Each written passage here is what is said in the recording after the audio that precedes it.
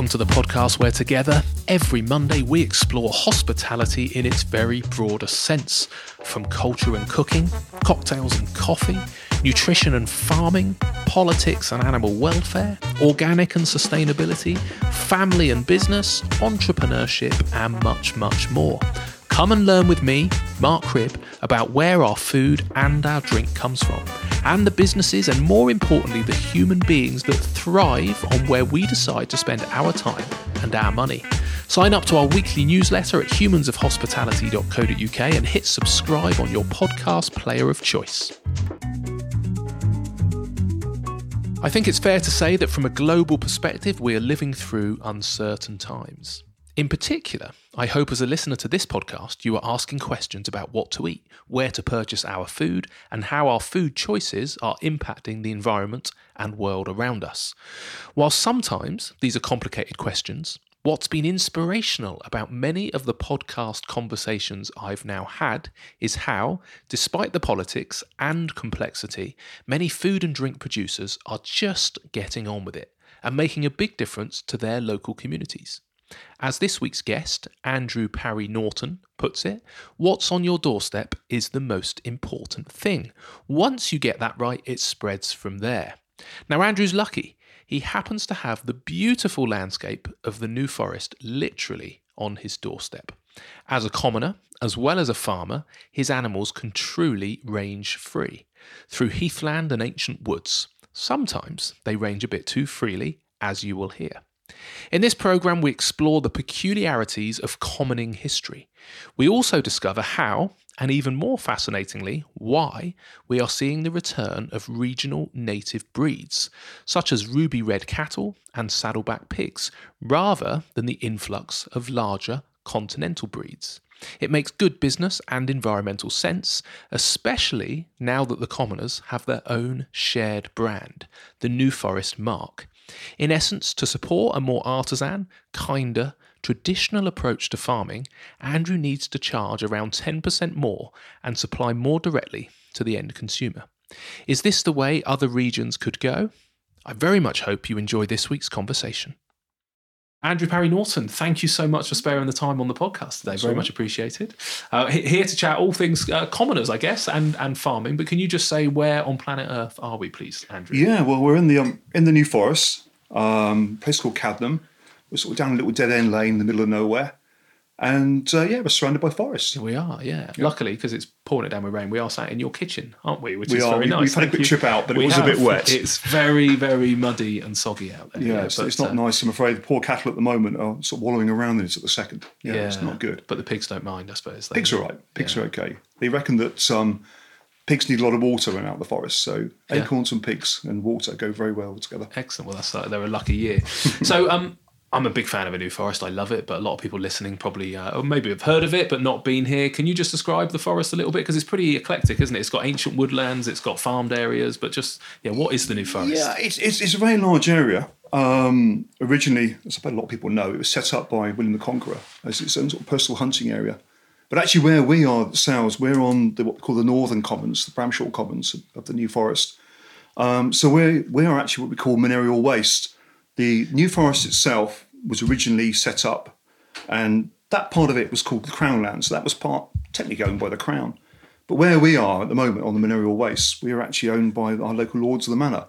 In this particular area, we had Warren's estate, which was part of the Crossway Heirs estate, a big estate next to us, big farming estate.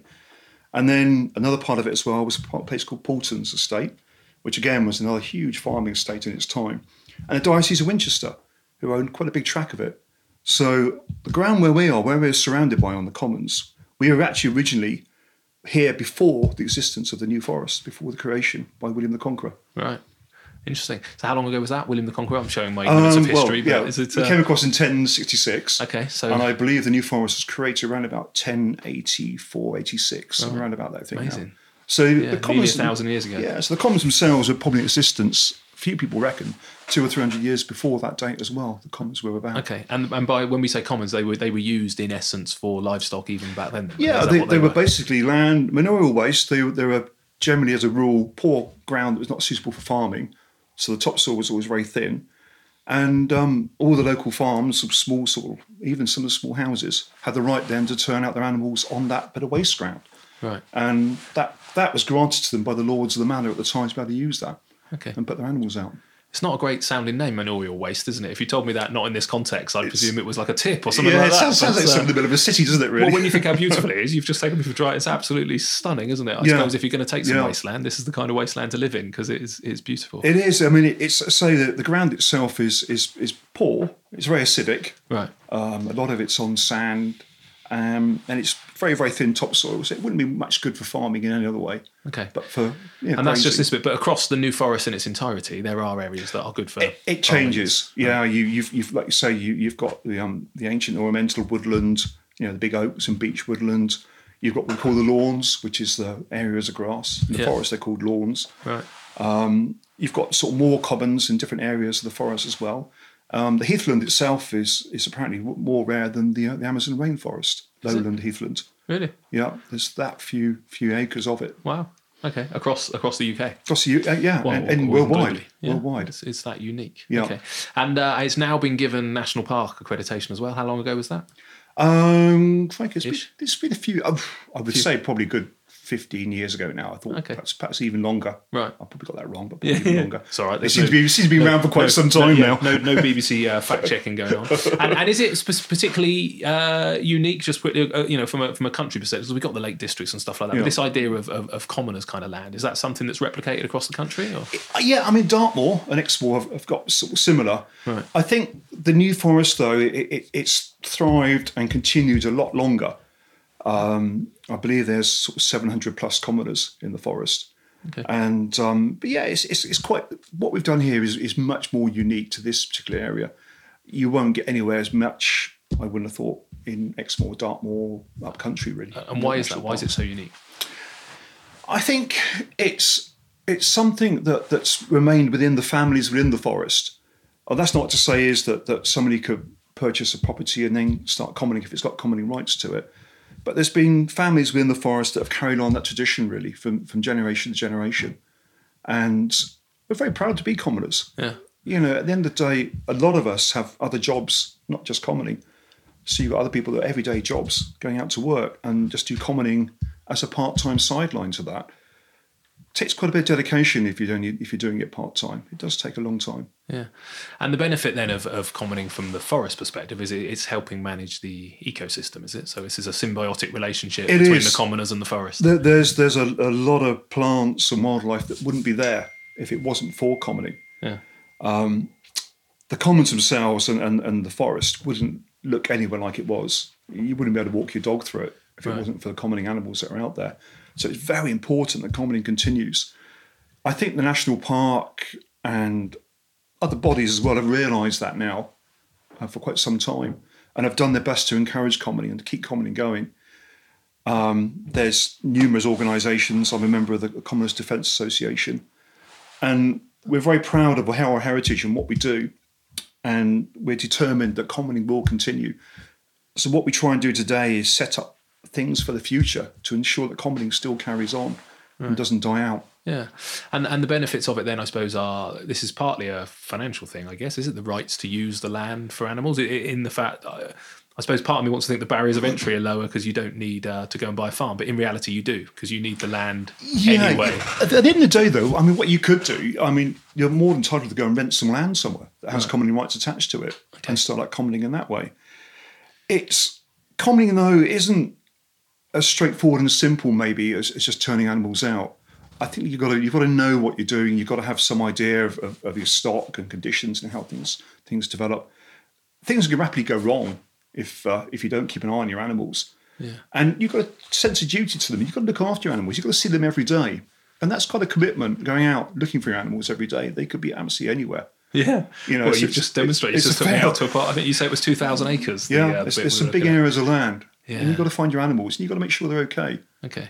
So it's not that it's, again, in the New Forest specifically, I guess, it's not that they're completely unrestricted. There are presumably fences, cattle grids in certain places, but you're talking about quite big swathes of area where the animals can roam around as they wish. I mean, if my cow wanted to go from here, they could go from here, probably walk a good 20 odd miles Really? in a straight line without any problem whatsoever. That's awesome, isn't it? Yeah, they could just keep going. Under the main roads, we have the A31 quite close. We have what we call underpasses, which is the same as a pedestrian underpass, Right. where the cattle and animals can move underneath the road and go to the next block of land. So there are specific ones for the animals. Yeah, and they could just keep going if Right. they had that mind to. We bought some new sheep probably a couple of years ago, and we turned them out amongst our other sheep. And because they weren't from the area, they weren't used to the particular area, these half a dozen sheep took off and they kept going. And I lost them. I lost them for probably a good couple of months until I had a phone call from a farmer near Salisbury, which is probably about 12, 15 miles away from here. Is that all it is? I thought it was further, but wow, Yeah, gosh. and his sheep were in his back garden. Really? He'd found the sheep. And that's the problem. If they're not used to the forest and used to that area, Yeah. they got no sense of where they should be, and they'll just keep walking. Right. Interesting. How did he know they were yours? You got your phone Oh, you number? got it? Yeah, no, they got it. Yeah, they had tags You around their asked necks. them. Yeah. You said, "Excuse me, Mr. Sheep, what's your number?" Yeah. A bit like Paddington Bear with the sign on the neck. No, they got ear tag numbers, Right. which are registered to us. So we have our own flock number. Right. So by reading the flock number, you can then ring up DEFRA and they can tell you where the sheep. Okay, so every commoner has their own sort of number or tag. Well, or that's whatever. UK wide. Yeah. Everybody in Okay. the UK has their own flock number. Right. Sheep that we put out in the forest, the same with cattle, have what we call a marking tag. So we pay an annual fee every year to turn the animals out. And the adjuster, which is the person responsible for your welfare, your animals in your area, so will come out, and what he does, he'll put a tag in your cattle's ear with your own number on it for that year and a set colour. So each tag has a colour to it. So you know your fee's been paid for that year. Okay. And that animal then has an individual number that's obviously registered to you as well. So like car tax, you can tell from a distance that that's this actually, year's. they've all got the same colour year's tag tag. in, so they know your fee's been paid. And that would change every year, that tag. That colour changes every year. So every year, all the animals come in, the adjuster turns up, and we go through them all. We cut the old tags out, and it just pops back in the same hole in the ear, a new colour tag, Yeah. and you know you paid your fee then for that year. Okay. And this is before they are allowed to go out onto the common land, in essence, not if they're on your own farm or. Yeah, if they're on their own farm, it's not a problem. But if you want to turn out, Yeah. so we do it every year at the same time. He turns up, all the animals are in, and we just go through the whole lot. He's busy, isn't he? Busy Is it because it's pretty simple? So how does this work? You don't leave your animals out all year round? Is it certain times of the year? What's the? We have the right to. We can leave them out. I personally feel that, this time of year there isn't much out there. The grass isn't growing now. My cattle mean too much to me to see them start losing condition. So I bring them in. It's easier to manage. I know where they are. Also, we calve during the winter months as well, and we lamb at the winter months too. So I've got them all in one go. I can look after them. And then when the grass starts growing again, fingers crossed, April, May. Yeah. Not like we had a few years ago. When the grass starts growing, then they can go back out in the forest, and there's forage out there for them. Okay. So when you bring them back this time of the year, then what do they eat? Their diet changes, presumably. Yeah, well, basically what it is, they're on. We make silage on some of the local fields. Bring that back in. I also buy a local feed that's made up of wheat and barley, sort of mixture with a few minerals put into it as well. So they're back on sort of hard feed as well. I'd like to give them a little bit of extra food because, I say, we're coming up to calving. A bit strenuous on the animals, so I want to make sure they're in top condition when calving takes place. And I'm showing my ignorance a little bit here, but you hear some stuff around. I suppose the traditional beef growing is cows in a barn and they're fed grains and stuff like that. Do you not use that kind of style of feed? Do they still eat grains, or is that something you actively avoid because their diet is generally natural the rest of the time? Cows are ruminants. Yeah. They say they will eat grains, but naturally, obviously, grass is the best food for them.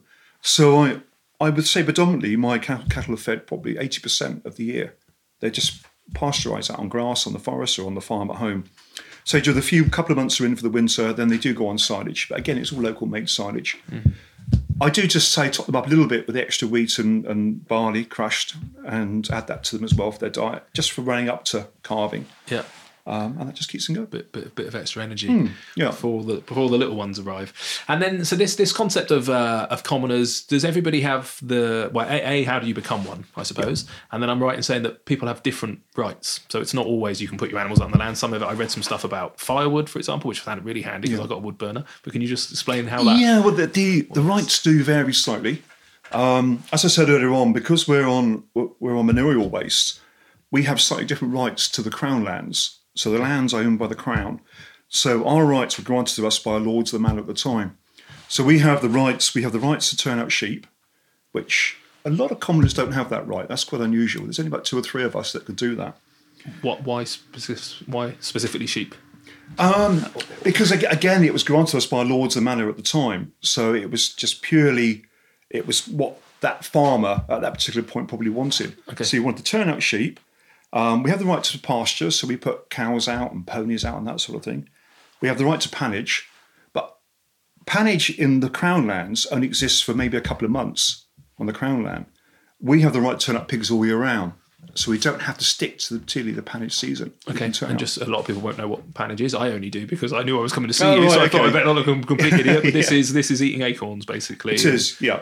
Basically, what it is, the acorns drop in the autumn, and then the pigs are turned out to eat the acorns because the acorns are poisonous to ponies. Right. So the pigs are out there doing a job, clearing up the acorns. So they have that right as well. We have a right to say turn out all year round. Yeah. The only thing is I'd say about that is that on the commons there isn't the food all year round. Right. I turn out pigs for the autumn because obviously you've got the acorns and we've got the beech masts and that sort of thing. But I do bring mine in. Okay. The spin-off from that is that the pork is just quite amazing. Yeah. We still have to pay a marking fee for turning out, so we still pay. So how long do you leave them out in the forest for generally? Well, mine are probably out for about 2 months, 3 months at the most. Yeah. If I can find them, I need to bring something very soon now, actually. Really? They're ready for Christmas as well. Okay. And when you say if you can find them, can that take time sometimes? Or? Pigs, yeah. Some groups of pigs will hang around. And I've got most of mine in, but there's 6 of them I put out probably a couple of months ago.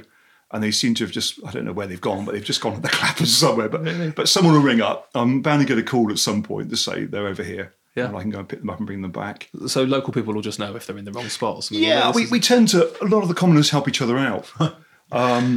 Sometimes a sheep will come in from my neighbour, my bar sheep and that sort of thing, and a quick phone call, or a cow or a pony. We tend to look out for each other's stock, really. Is there a problem ever with, I suppose, either getting eaten, attacked, or poaching or anything like that? Does that tend to happen? Or? We've had a few instances over the years. We had a spot of bother with somebody out with dogs chasing sheep down. It is a very few minority. It really is very, very small. But we've had a few issues just lately when unfortunately people end up in the wrong place at the wrong time. People need to, I think, to understand more about livestock and how they react. Dogs tend to be a bit of a problem when people let the dogs run loose. And it's not necessarily what you do with your dog. It's what someone's done with their dog prior to you turning up with your animal. If a dog's chased the cattle that have got calves with them, and then you turn up with your dog on the lead, the cows are all stirred up from being made aggressive by their dog chasing them. So I think what we're trying to say is to a lot of people now, and we've got a poster campaign going at the moment, is if you see cattle on the forest, keep your dog on the lead, but give them a really wide berth. Please don't walk through them. Just go around them. And secondly, if you were unfortunate enough that the cattle did come towards you, let your dog go. Your dog can outrun the cows any day. Right. If you can possibly slip the lead off your dog, let the dog run on, and the cows will leave you alone. Okay. It's purely the aggressiveness towards the dog, but you don't know what's happened to them prior to you turning up. No. I'm laughing, imagining my dog, who's utterly terrified, really, of most animals he meets in the forest because he's a complete and utter softie. So going back then, you were explaining you've got particularly good rights then because of where you are, but that's not always the case. No, I mean basically we've got the right to pasture sheep, to put up pigs all year round. Estovers, we're allowed to go and collect firewood. Okay. That's where the old expression comes from, hook or by crook. In days gone by, you used to be able to go out with a hook or a crook and you could pull down dead branches. Right. And as long as you were able to carry that amount back, you were allowed to keep it. Right. And that was our every hour. Right, constantly backwards and forwards. But that was where the hook or by crook expression came from. Okay. But I think you had to be very careful in those days because if you're caught taking down a live branch, you'd probably end up on a one-way trip to Australia. Wow. Back in those days. Yeah. But that was one of the rights. We have the right to Turberry, collect turf. Okay.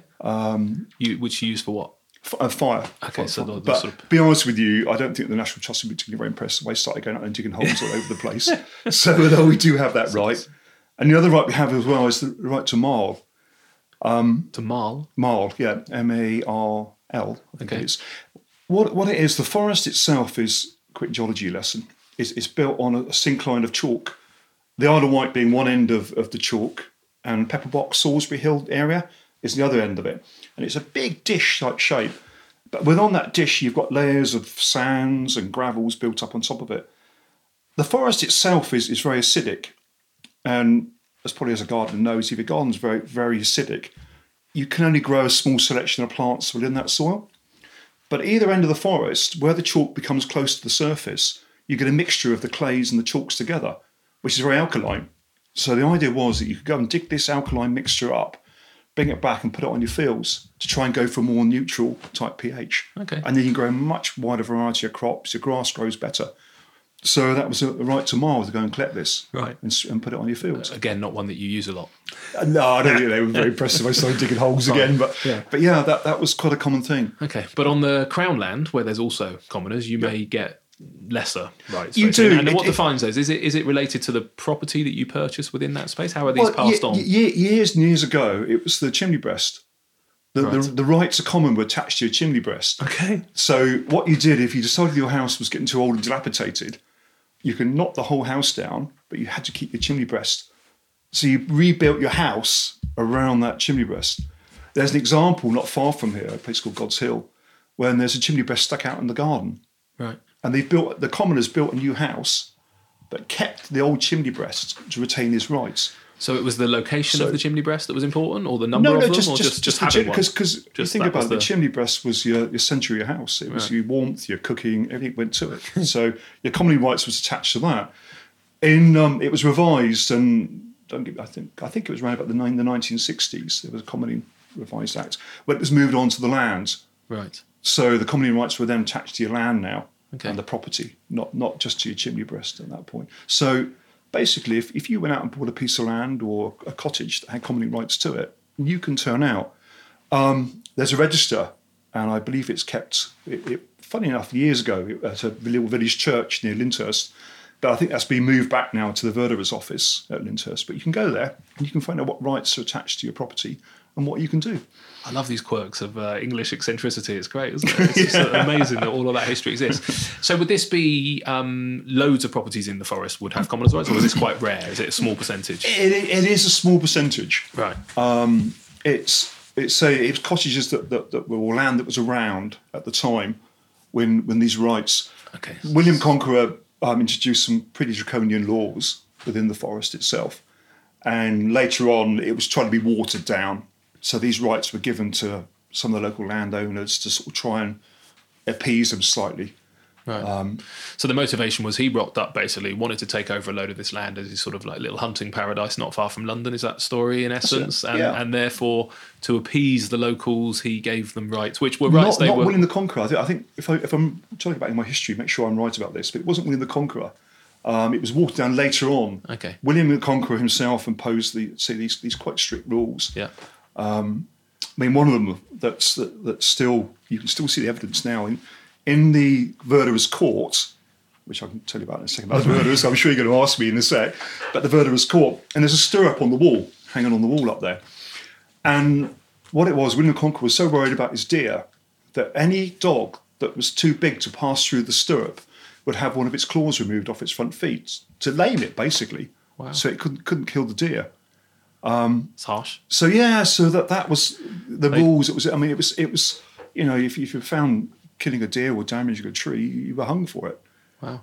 Okay. Whereas there were people here at that time who would have historically had rights, would have had animals out on the land and all that kind of stuff. So yeah, he came along with some big changes. Yeah, and then later some of those things were given back in essence. Yeah. And what was the court you mentioned? The Verderer's Court. What's that then? Yeah. Well, basically what it is, we have our own court system in the forest. We have elected what they call verderers. So we have some that are elected by the commoners themselves. We have a certain number of verderers that are appointed from DEFRA, the ministry. We have an official verderer that runs it. Now, he's appointed by the Crown. At the moment, it's Lord Manners. And this court sits once a month in Lyndhurst in a very, very ancient courtroom. Lots of old oak timber and bits and pieces. But if you have anything that you want to go to court to talk about, so it could be from fencing to marking fees, you can do a presentment. You can stand up in court and explain your case to the verderers, who will then consider it and then come back and reply for you. It's verderers, I think, is basically comes from the word green, obviously with the Norman word of it. Yeah. And traditionally, it was to look after the forest. Yeah. They can pass bylaws, they can enforce bylaws within the forest itself. And their main primary role is to look after the forest, to protect the forest, and commoning as well. Yeah. And who are they looking on after the forest on behalf of? This is because it's at the end of the day, I think long back in history they were probably there to look after it for the crown purposes. right. But gradually, as time's gone by now, they look after our interests as commoners. So if I've got a problem, if I've got a boundary fence where my animals keep getting through, I can go there and make a presentment about it and say, look, I need this fence fixed. If my pigs keep getting out on the A36 or anywhere like that onto a main road, again, that's something I can go and talk to them about. They're not actually allowed to talk in the court. The bench sit there. So you stand up and you make your presentment, and then they get a reply back what they're going to do about it later. Again, quirks of the law. Oh, it's an interesting place to go to. Yes. Yeah. It's public can go in there, look on the internet. You can find it when the verderers court sits, Really? and the public can go and sit in the benches and just listen to what's going on. Amazing. We had the Panagic season extended this year, and again, a presentment was made at the verderers court because of the amount of acorns that were dropping. Because the verderers court defines the Panage season, so they say it's going to go from this date to that date. Well, because the amount of acorns that was dropping this year, we need an extension to it. Right. And the verderers are the people that will grant you an extension. Okay. Because most people would only be allowed to let their pigs out On the crown lands, you've only season. got a certain period of time. Right. Yeah. Amazing. So the verderers court are the people that actually authorised you to keep them out longer. Okay, good. Well, that gives a great context to the overall. So coming back to you specifically, how long have you lived here? This was your father's farm originally, wasn't it? It's always been the family. Yeah. I've been sort of involved with farming virtually all my life. Did a bit of building work. And you're what, 28 now? Or? Sorry? You're what, 28? Are you? Well, that's very generous of you to say that. I think I'm weathering well. We've been here. Well, say I've been in the forest for nearly 50 years now. Right. And grandparents as well, or just you started with your parents? No. They on that side of it, the family, grandparents all the way through, really. Right. Okay. It's the commoning itself has gone up and down with the generations. You know, it's quite popular now. We had a spell when we struggled to make money. Yeah. And I was told that I'd make more money if I bought myself a digger and go and worked on building sites, putting houses up. Yeah. But I think you can't get away from it. Once you into commoning and farming, it never really leaves you. It's always going to be there, and it's always something that comes up. And I worked for a while in Somerset, and I took on a lease of a farm in Somerset. You know, I tried to get away for a while, and I just drifted back into it again. And lured back to the forest. Yeah, and there's nothing else in the world like it. Doesn't matter what else you do. It's a fantastic job, and it's it's everything. It is an incredible place, and you just took me for a lovely drive in your little mule, and we ended up in this beautiful, huge. I don't know what was that area called. It's just out on we call it Battis Stagbury. It's literally it's a huge area of heathland out there that we turn the animals out on. But just going out there on a summer's morning when the cattle looking for your cattle with the sun coming up, nobody about, and it's just the most incredible scenery. It really is quite fantastic. Yeah, amazing. So, what animals do you have then? Well, we turn up. We got the cattle. Yeah. We got a breed called Ruby Reds that come from Devon. I met them. I'll put a photo on the website. Very handsome chap saw us on the way round. Oh, they are so suited to our environment. Really? They're docile. They're quiet. Right. Very, very hardy. And they do fantastically on the heathland. They survive on it so well. And these aren't your I don't know, the stereotypical image of a cow is your black and white kind of Frisian, I think. Yeah, exactly. What's the difference? Clearly colour. They're obviously native. I mean, Frisians are originally Dutch. Right. They're native, and they're much more hardy. They're a beef animal, obviously. The Frisian side of it's a dairy, but they're beef animals. And they put on layers of fat through the meat, so they don't just develop a sort of layer of fat over the top of the meat. They lay it all the way through, and it just makes cooking so much better. Okay, and this is what do you call them? A ruby red, Devon Ruby Reds. Red. Yeah. When I don't think when I go into the supermarket and I'm in the meat aisle that you see Ruby Red specifically mentioned. You see Angus. Exactly, yeah. There is a big trend towards Angus, which is, Right. again, a fantastic beef animal. Yeah. But I'd swear by that if you can get hold of Ruby Red Devon, and if you look on the website, you just type that in. Yeah. There's a fantastic website for the breeders on there. Yeah. And they list the places where you can actually buy it from. Okay. There's a mail order service as well. Really? And it would be specified if it was Ruby, because a lot of animals, I understand, go to the abattoir and you don't really know. People presume they're buying beef, I guess. But if you buy from your local butcher and it's a Ruby Red, is that a premium? Would they specify that, or would it often just be beef? No, I mean, there's a butcher that I supply down in a place called Wimborne, and he only stocks Ruby Red in his shop. He won't stock any other meats in there. Okay. And you'll see it advertised all over the place. But I say, if you look on the website, on the cattle breeders, the Devon Cattle Breeders website, you'll give you a whole list of all the places you can go to pick this meat up from. And I swear that if you try a piece of that, a steak of that, you won't go back to anything else. Right. It really is quite something, actually. But the reason that they don't dominate the beef market is are they not? Because I guess a lot of our beef comes from the intensive, in a barn, 15 months is what they live, fed grain. Do they not like that? Not that any cow likes it. Not at all, no. The Ruby Red's getting more common. Once upon a time, perhaps sort of 20 years ago, you didn't really hear of them. No. But there's a trend now back towards native breeds.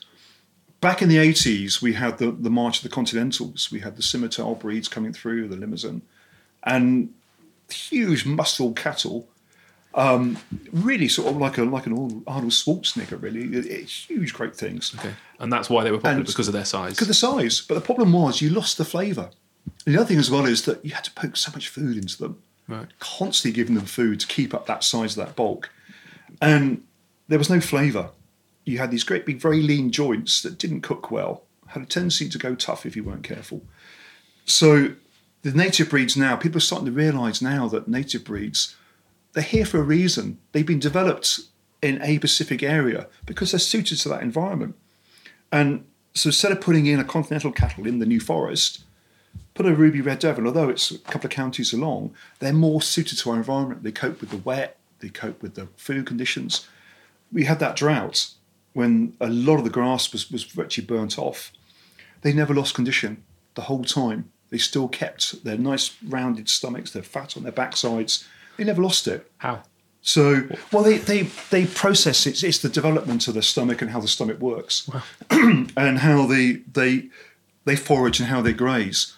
What they tend to do is if they can't get the grass in a particular area, they'll go and start pulling off sort of branches off the beech trees or anything else they can find. They've got this intelligence to go further. Instead of just standing there bellowing to say they're hungry, they'll go out and forage and they'll look for it and they'll move around. Yeah, well, they've got a big patch to play in, I suppose. Yeah, they got. And when you say Ruby Red Devon, these, you talk about being bred for an area. So these are bred specifically. It's not UK native. This is literally regional. And have you got the same? Have you got pockets of regional cows across the country? Everywhere you go, you have your own cow for that particular area. Yeah. So you go to Gloucester and there's a Gloucester cow, a black cow with a white stripe down its back. And where the Gloucester cheese originally first came from, that creamy cheese that was traditionally from a Gloucester cow, high buttermilk fat content. So wherever you go, you have these regionals. You've got obviously the Angus that came from Scotland. You've got the Galloways, the belted Galloways, again, that come from Scotland. So all over the whole of the country, you've got your own native animals that came from that particular region. Okay. What are they? So they're not a species. The species is cow. What are they called? There's regional. Yeah, they're just a breed, a regional breed. Yeah. So how many would there be then? I'm not looking for a specific number, but you're talking hundreds, dozens? Yeah, probably 30, 40 plus. That's pretty cool, isn't it? Yeah, each area developed its own breed. And it developed it because of the conditions in that area. Yeah. So the cow was specific to cope with those conditions. And this would be over what time period? Hundreds of years? Yeah, exactly. Yeah, the 1600s, 1700s. It gradually breeds broke away. I mean, you have things like the Dexter. Well, that came from Ireland originally. Yeah. Small cow was developed for the small sort of crofters in Ireland to cope with. So the animals also broke away originally too. At one point, they were sort of dairy animals or multi-purpose animals. They produced milk and beef. But gradually, some of the breeding has pushed them either towards the dairy side of it or the beef side of it. The Ruby Reds were also used as ox for pulling the plough. They used to work in pairs. They got big shoulders on them. Right. So they were multi-purpose. And in days gone by, they used to keep these Ruby Reds for maybe 4 to 5 years, pulling a plough or a cart or whatever. At the end of 5 years, they fatten them up and net them. Right. So a bit of a dual purpose thing, really. Okay. And how long would yours live for before they were sort of, go to the... Well, I've got a cow out there that's now she's 11 and she's still producing calves. Right. So provided she carries on producing calves, she'll be staying. Yeah. The cattle, the steers for the beef, have to go by 36 months. They've got to be under 36 months. Why? Well, a bit of a really dark time, but we had the problem with the mad cow disease. Yeah. And it was found that cattle develop it generally after 36 months. Right. So what we do now is that cattle, although mad cow disease seems to be sort of completely gone now, thank goodness, under 36 months. Right. Yeah. And over a certain amount as well that you would generally, how long would they need to grow for? Well, no, I mean, they will be ready by 36 months. They'll be fit enough to kill by 36 months. But after that, no, they have to, they can still go. Yeah. But there's a lot more. Right. But so 30, because again, in the intensive system, it's about 15 months, I think, isn't it? So presumably over 36 months.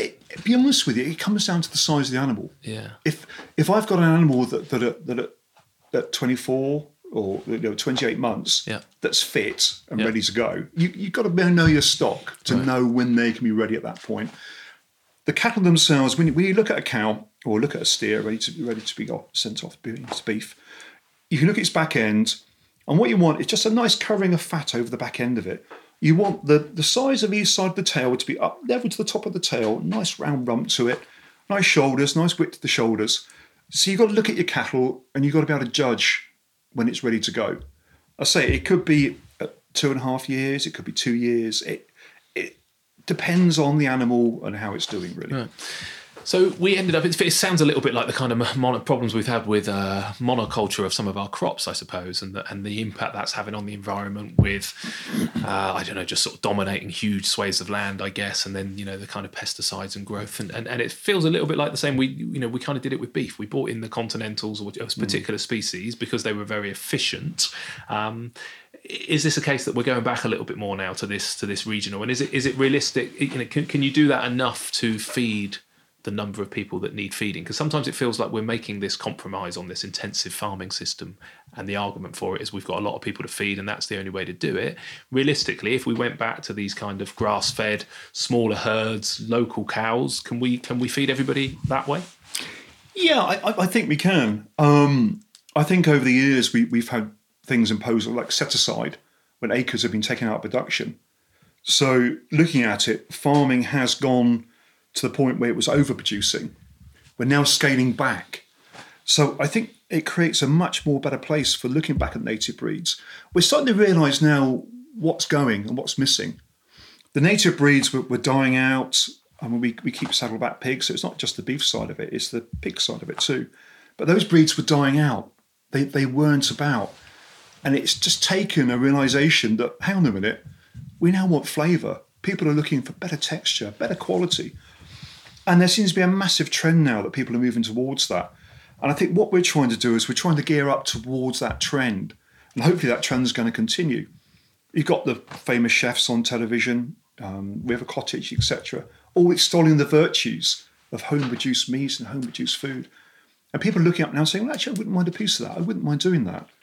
And what I've always said is that spend a little bit more money, buy a decent joint of beef or a pork, and have something that's got a flavour to it. You don't eat meat then every day of the week if you don't want to. You don't have to do that. And obviously it's advertised, you shouldn't. But spend a bit more money from that Sunday roast and buy something that's a bit more local, a native breed. And I think once you've done that, I'm pretty sure you'll never go back. So I don't think that's just because of flavour. I think for a lot of the motivation for people is animal welfare. So I think they're just looking at it and go, actually rearing a cow in a barn for 15 months and feeding it grain is not a pleasant experience. Whereas yours, I mean, having the new forest to roam through is fantastic, I suppose, isn't it? Yeah, I mean, they're free range. They graze on what they want, on the herbs, the different grasses out there, completely free range. I think what it is at the end of the day is that people also like a story behind what we're producing. The other day I was shopping with the wife in Winchester and had a phone call from a local butcher, one of the butchers I supply. Had a lady in the shop asking what breed of pig that my pork was on the counter. Right. I could tell her. Yeah. And I could also tell her almost exactly which pig and which batch it was that went. Yeah. And she was chuffed to bits with that. And that's what people like. People like the story behind it. They want to know that it's been reared, like you say, properly. Yeah. It's been fed properly. It's had a cracking good life for the time it's been here. And that animal it's reflected in what you get from the animal. The better life you give it, the better your product's going to be at the end of it. Yeah. It's simple as that. You look after it well, and you have to do it the ultimate justice, because you've got to eat it. Unfortunately, that's what it's there for. But at the end of the day, if you look after it well, then that product that you have at the end of it is absolutely going to be superb. And what's so again, you've got the kind of people, I suppose, who would say, no, you don't need to eat the animal. But actually the benefit of having the animals on the forest is interesting, I think, isn't it? Because there's people who say, no, we just don't eat animals. Yeah. But actually the flip side of that argument is you need the animals to manage the land. What benefit do they bring then to the forest? And what would happen to the forest if you didn't have this kind of, I think if you don't cut farming. your lawn for 3 or 4 months during the summer and have a good look at it, that's what would happen to the forest. It'd be overgrown, the gorse, the shrub would take over. You wouldn't be able to walk, you wouldn't be able to cycle, you wouldn't be able to walk your dog in it, ride your horse through it. It becomes absolutely impenetrable. But like I said earlier on, though, that it's for the habitat that's developed from it, from the hundreds and hundreds of years of commoning. We've got the plants, we've got the bird life, we've got everything else that comes to the forest now. Purely the fact because it is grazed. Simple as that. So at the end of the day, although it benefits us, animals, grazing the forest, the general public and anybody else that comes to enjoy the park, animals have to be there for them to enjoy it like it is. Yeah. Yeah, it's interesting. Okay, you mentioned pork as well, and you've got some specific breeds that I suppose you've got the traditional heritage breeds, the Rusty Reds, but you've also got this slightly more modern approach to going with pigs. I was reading something about longer backs. Can you just explain that sometimes there is a need to I think although I'm very much traditional breeds, we still have to encompass a little bit more of the modern side of it as well. So we have saddleback sows, Hampshire saddleback sows. So right. Great big sows. They've got a white band over their shoulders. Very docile, very milky, producing lots of piglets and a good size. And they do very well on the forest. What I then do is I cross it with what we call a land race, which is slightly more of a modern breed. It's a white pig. It's a big boar. They have longer backs, slightly more rounded back ends, because obviously that's the expensive meat in the back ends. So what we then produce what we call a blue pig. Now, these piglets have got almost like grey-blue spots on them, but they have the characteristics of the land race, which is the long back, obviously long back, more pork chops, but they have the hardiness as well of the saddleback. So they grow quickly, they do well on the forest, they forage, but they have also the quantity of meat on them. So we mustn't lose sight, although we're still looking at native breeds, we mustn't lose sight that we're still a commercial farm in many ways. We still have to make a living. So what I don't want is a piglet that's going to take years to reach the size to kill. I want something that will grow, but still retain its flavour, still retain the hardiness, but still have slightly some modern characteristics to make it grow a bit quicker. Right. Okay. And then same with sheep was one. What blew me away with sheep that I was reading is how little you get for a fleece for the wool of the sheep. Why is it so? How much is it? 20 pence or something ridiculous? Oh, crikey! Yeah, I mean it's 20, 30 pence a fleece. Why is it so little? I thought wool was. Is it particular types of wool that are good? We've basically the wool industry in the UK is now completely gone. Really? We obviously the mills that used to be here and that sort of thing that doesn't exist anymore. It's something that the price has dropped and dropped and dropped. Although there are some sheep that have much better fleeces that will fetch a little bit more money for carpets, that sort of thing. But it doesn't even cost the price of shearing them. If I had a shearer come in, I get charged over £1 a sheep to have them shorn. Right. I get 20 pence a fleece. Yeah. It just isn't worth it. And do they have to be, certain sheep have to be shorn, do they? Yeah, well, what I've done, and one thing about farming is that you should never stand still. You should always look at different ideas, try different things, different thoughts. And there's a breed called the Wiltshire Horn. Yeah, I had a look on the website. What a handsome breed that is. With they were fantastic with the horns. Amazing. They're originally up on Salisbury Plain, I think originally came from. Right. So they're quite used to living out in quite wild conditions. But they don't need shearing. Right. They almost have hair instead of fleece. But they're still a nice big ewe, good size, good frame, which is what I'm looking for, obviously, for the lamb, for the meat side of it. But they are very, very hardy. So what I did this year, it's an idea I've had for a while. I went out and bought only just half a dozen. And And I thought this year I'll try them out in the forest. I've got them on the farm now. They're in lamb now. Try them out in the forest. Just see how they get on, really. You've got to experiment. As I say, you mustn't stand still. Always think of new ideas. Always try something different. Because you never know, it might work. Yeah. If it doesn't work and they're not suited, I haven't really lost anything. I can send them back and sell them again. Right. But it's worth a try. And what would define their suitability? How they cope being out in the forest on their Todd, basically? Yeah, I've got to look at their condition. Yeah, make sure they don't lose condition. Right. Their eating ability again. Yeah. I want to make sure, obviously, the lamb's going to be good quality and good enough and go onto the table. But also say, condition-wise, so to make sure they can forage well on the forest and they do well. At the moment, they're looking good. They're doing very well. Obviously, pretty wet and horrible at the moment, so anything that's doing well at the moment should be okay in the spring. But I think they'll do well. And what I do is I'll probably put them maybe onto a ram, maybe a Texel, which is like a slightly heavier, meatier type sheep. And then the lambs I should get off them should grow fairly quick, do well in the forest, and hopefully eat well. Right, amazing. And then just to go back to that shearing thing. So I said, with normal sheep, but why do you have to shear them? The fleece just keeps growing. Right. And the other thing as well is during the summer months, you imagine the poor thing with a fleece on it. Okay, so it's as simple as that. It's just. But also from the welfare point of view as well, because during the summer months we get what we call fly strike. Right. So if a sheep's got long fleece on it, these flies will lay eggs, and there's nothing worse than seeing a poor sheep that's got maggots. It's pretty awful. Okay, so that makes sense. That it's got to be done. So if you can get a sheep that doesn't need shearing, that's happy in the forest, and to be honest, it saves me that pound. Although I shear myself, but it would save me a pound a time to have them shorn to produce a fleece that's virtually valueless. Yeah. Still feels disappointing that there's no market for those fleece. So someone asked me the other day, is there any way you can make teddy bears or dolls or something? That's an awful lot. Yeah, and it's just a real pity. It is. It really is a pity. I mean, there's a move at the moment though to use it for insulation. Oh, really? In lots and things like that. Actually, you get a lot of wool because there's a big growth in stuff going through the post, isn't there? Yeah. So I know lamb's wool is being used as a environmentally friendly insulation, isn't it? Yeah. For meat from fish through the post and stuff like that. There may be a market gradually that will develop. For that. Different to the wool mills, I guess. Fortunately, I think one things are gone, they've gone, and unfortunately, that's the same with the mills or anybody else really. Once they shut down and close, that's it. The market's closed for us. Yeah. Surely we could build a new one, but I suppose wool comes from elsewhere. Anyway, I'll go off on another tangent. Let's stick on this, which brings us to the New Forest Mark, actually. So there's lots of production, there's lots of stuff happening in the New Forest. I guess historically, as you said, a lot of meat would just go into the meat supply chain, and you wouldn't even say it was a rusty red, let alone where it had come from. Ruby red, thank you. I was just looking at my especially this time I'm going to get this name with the rain. Yeah, that's it. It's looking out the window and seeing the pouring rain.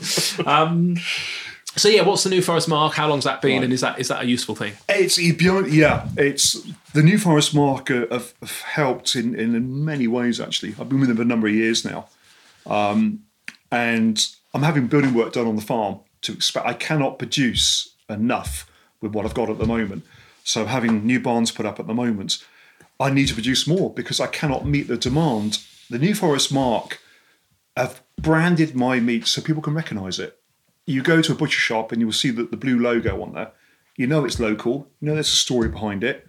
You can even talk to the producer. If you look up in there on the website, you can get the telephone number and you can actually ring the producer up and find the story behind it. So what it's done is built a recognised brand for me that people know and they're asking for. The butcher that I supply, the main one down in Wimborne, has various different signs up and banners up and that sort of thing.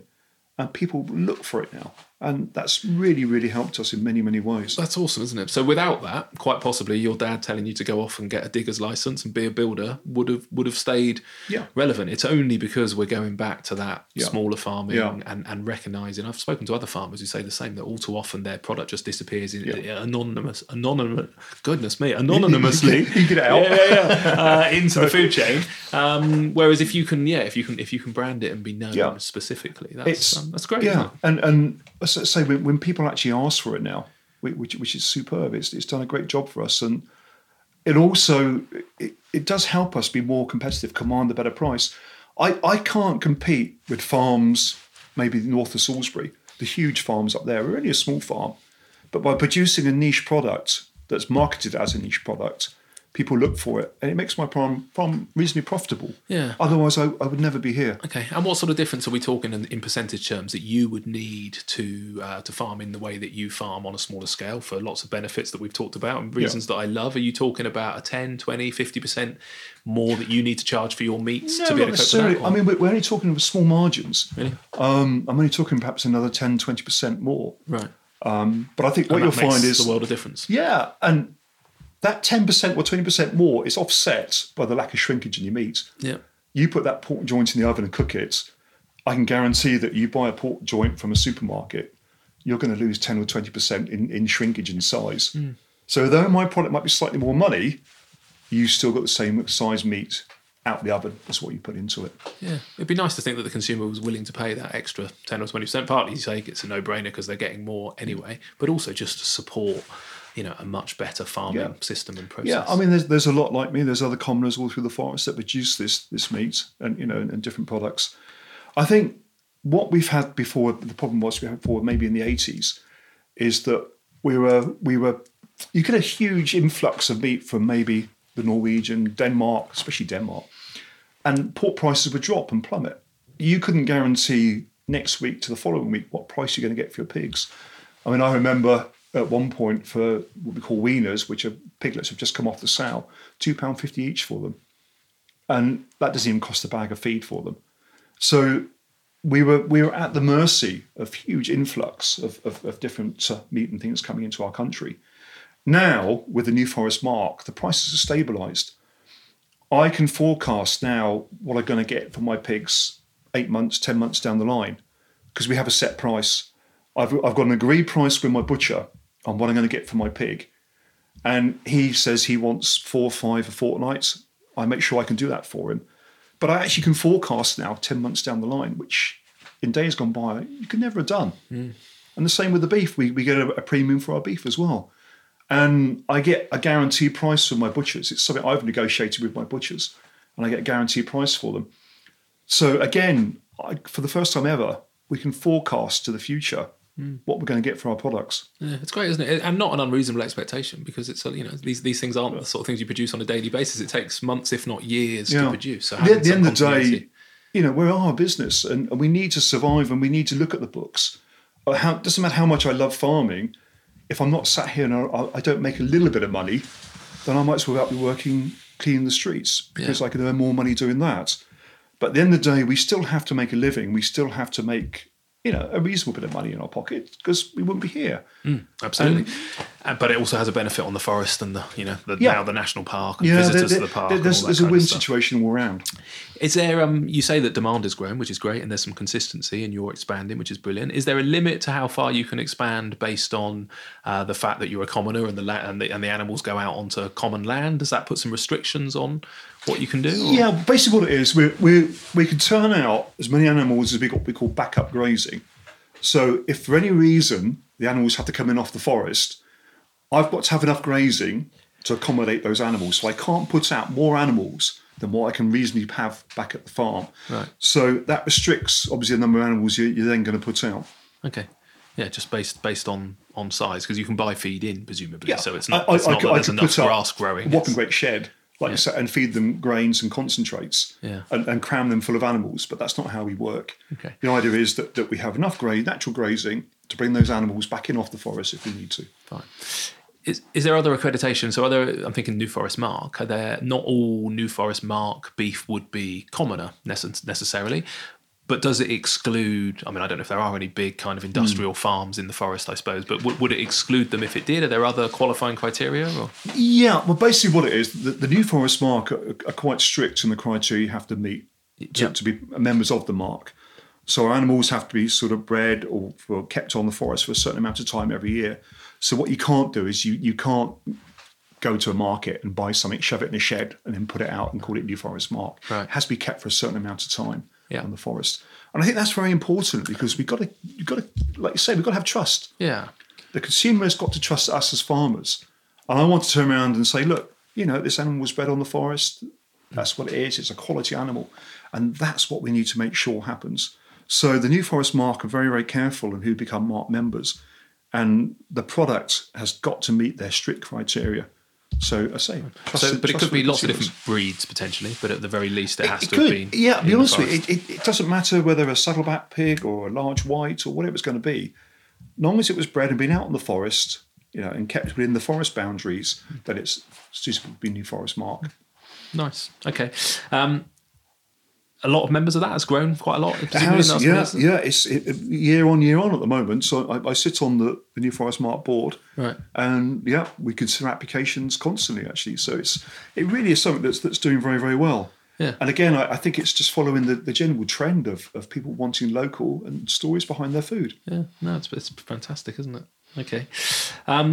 Other accreditations, so I'm thinking organic as an example. You presumably can't say that your animals are organic, even though they're out in the wild and in the New Forest. Is that correct? Because yeah, it is. Yeah, I mean, for all intents and purposes, we could be called organic. Yeah. We all the animals depasteurize on the forest. There's no fertilizers, chemicals used on the forest. So yeah, it is. The soil associations obviously who gives you organic status, and the farm itself could be called organic. It's certainly, or we could go through the accreditation period to become organic. I personally don't think it's going to do any benefit to me what I do. Mm. I think my main benefit is being the New Forest and being New Forest Mark and promoting that side of it. Mm. My animals don't have. Well, we're not allowed to have steroids. I would never dream of it anyway, or any other growth enhancers. We're not allowed to do that in the UK. And they're grown naturally. And I produce a product that I would feed to my 8-year-old without any qualms whatsoever. And if I can feed my 8-year-old on this meat and what I produce, then I've got no thoughts about not selling it to the public, because I know it's fantastic food, very safe. I think the reason I ask is I think it's interesting with all these different accreditations, and I suppose it's slightly confusing for the consumer. I mean, in essence, all food was, didn't need to be labelled, organic, something that we've bought in to kind of cope with the fact that some food is produced in not a great way. So it always seems a little bit ironic that sometimes people who are producing food as you are, in a very traditional way, in a very good way, can't necessarily get that accreditation, but it's unnecessary. It's almost better than organic, isn't it? It's kind of how food was originally grown, where it originally came from. It's the same that's been produced for hundreds of years. Yeah, it's exactly the same, and it's a product that with the New Forest Mark has helped us make it a recognised product, and that's what we really wanted. If you look at the New Forest Mark website, and you'll see lists of producers on there where you can buy any of this meat, New Forest meat, right? New Forest Mark, and there's other products. There's poultry, ducks, eggs, whatever you like on there, but all local. It's well worth looking up. Yeah, amazing. Okay. And as well as New Forest Mark, the other thing we touched on is the fact you are a national park. I imagine that brings both opportunities and challenges, does it? Is it overall, is that a good thing? What are the difficulties it creates? I mean, I look at it that there's always pros and cons. And I think the national park side of it has given us a lot of things, a lot of sort of pros. There are some drawbacks.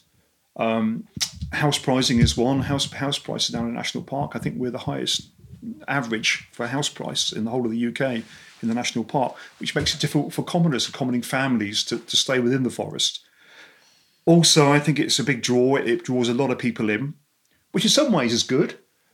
I mean, apparently we're going to have something like 17.5 million visitor days of people coming to visit the forest. We're sat between Bournemouth, Salisbury, Southampton, huge areas, all being built on rapidly at the moment. A lot of people come in. That creates a lot of pressure on us with our stock, because sometimes we do have conflict between the stock and the public. Very rare. Occasionally a very, very small minority of people don't have the respect maybe for the forest they should have. They turn up, maybe let their dogs run wild, loose there, set up picnics all over the place. But that's just one of those things, and we live with that. That's not a problem. The other spin-off is as well that if all these people do turn up, if they all spent £1 with us on local produce, what a boom to the economy that would be. Yeah, true. And that's what we've got to try and look at. Look at the positives more than the negatives. Let's try and move forward. It's not going to change. The situation is not going to get any better. We're not going to get less people visiting the forest. So I think we need to look at it that we need to work with them. Yeah. Educate people, show people, talk about what we do, show them what we can produce. And if people can do that and we can work together, and the same with the National Park, and it's working quite well, I find that working with the National Park and the National Trust, we're moving forward together. Yeah. They're helping me. This year I had a grant towards a cattle crush from the National Trust, because it would help me with my stock, looking after my animals. They want to see the commons grazed. And so what they've done is they've helped me, and if they help me, then I'm willing to help them. So we work together. We've got to be more open to the public, more open to the bodies around us, and work together. Yeah, exciting in many ways, I suppose, like you say, isn't it? In the fact that there's so many people coming, and you have got such a phenomenal product, and the New Forest Mark helps with that. And the more you can do, I think with this, we chatted about this when we were driving around, but with the kind of climate emergency and people really wanting to know where their food comes from, and they want to trust the food supply, and I think that's been destroyed a lot in the last 20 years. The more you can open it up and say, look, come down, have a look at these incredible spaces where they actually see the sheep and the pigs. I know people driving through the forest absolutely love the fact that they get ground to a halt because all of a sudden there's loads of pigs and sheep just crossing the road in front of them. It feels like a phenomenally unique space, doesn't it? And I think also with the commoners themselves, I've got nothing to hide from anybody. Yeah. If anybody wants to turn up, and I'm willing to show people around and talk about it. Yeah. And I think that's what we got to do. We got to be more open with ourselves. Up to now, farming has been very insular and reclusive. We've pulled the drawbridge up and we've shut the gates. And that stereotypical image of get off my land type almost expression. Yeah. That has got to change now. We've got to be more open, and we've got to show people what we do and why we do it. And a lot of people, if you show people what we do and why that situation does, or why we do this, people understand. People follow it and say, well, okay, I do get that. And if we can do that, then it's all going to help us. Yeah, and I think it's essential, really. We chatted before to me about the BBC show that went out and the kind of images you see of the Amazon rainforest being cut down and these huge, intensive kind of cattle farms out in Argentina. And yet you are such a world away from that. Unless you open it up and let people come and have a look, you're going to get tarred with the same negative brush. Yeah, I mean, unfortunately, we've had quite a lot of bad press maybe over the last year at least. And people need to understand that we don't have cattle lots. We don't have millions of cattle shut in sheds. Our animals are, like you say, far removed from that situation. We're trying to produce a quality product with what we've got and in the area we've got. We're not trying to intensify it. We're trying to produce a really good animal and best of our ability. I'm proud that when in some ways, when one of my animals goes off to go to the abattoir and then go to the butcher, I do get attached there. There's no word about it. I mean, some of the cattle and that. But when that animal comes back and the butcher phones me up and says to me, that was a fantastic piece of beef, or that was a lovely piece of pork, and people are queuing up to come and buy it, that's my pat on the back. That means I've done my job well. And that means that animal's been looked after, it's had a great life, and now it's had the ultimate, I suppose, respect paid for it, because people sit down and eat it and enjoy it, and that's all we're asking for. Yeah. Again, going back in time, I suppose, to eat better, eat less, eat better, but do have some respect, I guess, isn't it? We got so used to ridiculously cheap bacon in particular, I'm thinking, and the sort of Danish bacon coming across and it just being so cheap, and there was a lack of respect, I think, because we just tuck into it all the time and not think about its mass welfare production. and its history. It was cheap and mass production. But I do hope that we get back to that. If you're going to have a joint of beef and it's a Sunday and it's a special occasion and it lasts a few days, that it feels, in many walks of life, I suppose, that we should just have a little bit more respect, I guess. So I guess the future, really, how do you see this going? There seems to be this, and I mentioned this earlier, I was chatting to Guy from Riverford Organic, who was kind of like, things are getting worse and better at the same time. I had a similar conversation with Stephen Lamb from River Cottage, funny enough, you mentioned earlier, thinking about, how does he foresee the future for his kids? So on one side, there seems to be this continuing, and not just in food, but you look at Amazon and Apple, you've got these huge companies. And then on the other side, you've got things like the New Forest Mark. You say 8-year-old, did you say? Is that your son? Yeah. So how do you see this? Do you think your 8-year-old son in 20 years' time will be, doing what you're doing? Not necessarily because you want him to for respect tradition, but where's it going to go? On the farm at the moment, we're putting up a new hay straw shed. We're redoing a new cattle shed out. We're putting in new concrete in the yards. We're building up a new muck handling system. If I had any doubt on the future, then I certainly wouldn't be investing that sort of money in the farm. I personally feel that what we're doing is a model that will work anywhere in the country. everywhere in the country, whether it's Dartmoor, Exmoor, or the Lake District, what those farmers or commoners in those areas produce is unique. More and more people want these nice regional local foods. And I think the way things are going with the national community and everything else around us, people are going to start looking more at home and what we can produce at home. We need to build the trust up between ourselves and the public. And if we can do that, then I think the future is quite rosy in many, many ways. I strongly feel that the native breeds were there for a reason. We produce a quality product from them. They're used to those environments from where they came from. So whether it's in the southwest or, say, up in the Lake District, we'll all have our own individual animals that have been bred to produce the best they can for those particular areas. And I think we're going to go from strength to strength. I don't have a problem with that. I feel now that what I've become is I've become a localist, not a nationalist. Yeah. I think with everything going on in the world and what's been happening with Brexit and everything else as well, I feel now that I'm more concerned about what's happening around me in my locality within the New Forest. And that's that's what's important to me. And that's what should move forward. I don't mean to sound flippant, but whatever happens in Europe or the rest of the world is important in many ways, climate change, etc. But I still feel that what's on your doorstep is the most important thing. And once you get that right, that spreads from there.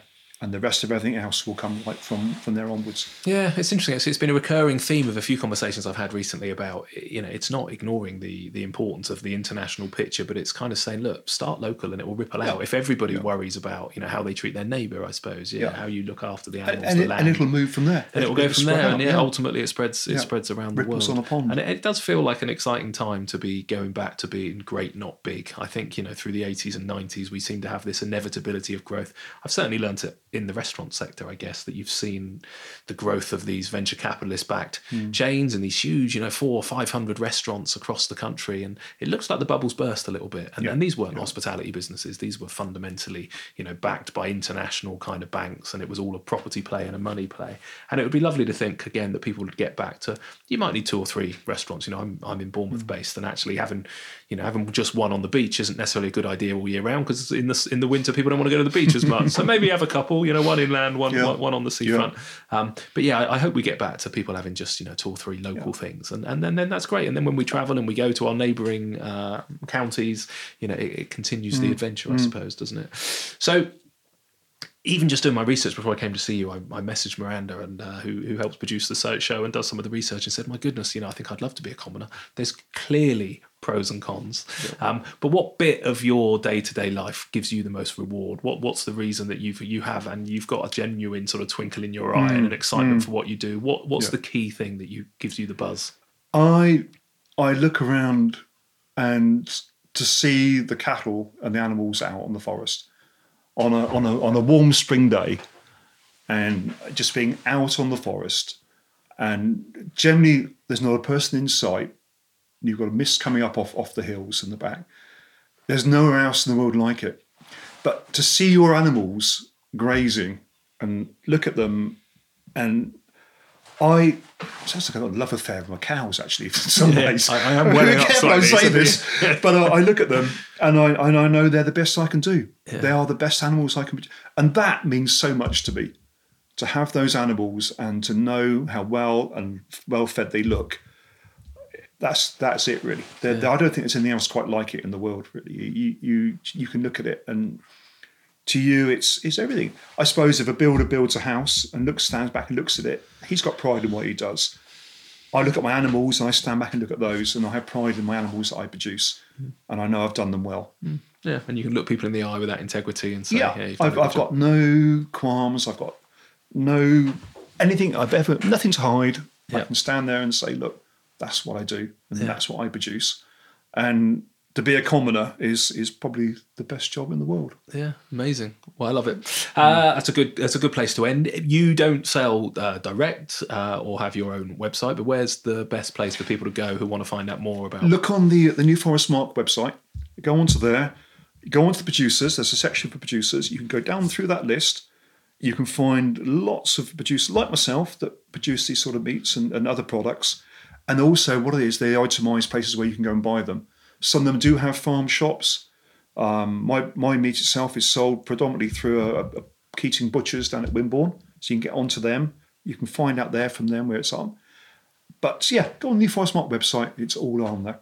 Amazing. All on there. Excellent. Good. I will put the link through to the website as well on the website humansofhospitality.co.uk, so people can go there as well. But thank you so much for sparing the time. I'm a big fan of the New Forest. I've travelled through it numerous times, and to actually come and learn a bit more about its history and now to understand next time I'm being held up because there's a herd of cows crossing the road in front of me, which to be fair always makes me smile, and I open the window and have a little chat with them anyway. I will do it with a bigger smile on my face now, knowing about the commoners that are behind the scenes. It's a great pleasure. And I say, do come and see us.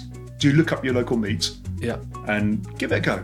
Perfect. And you'll be surprised. Thank you so much. No problem. That's great.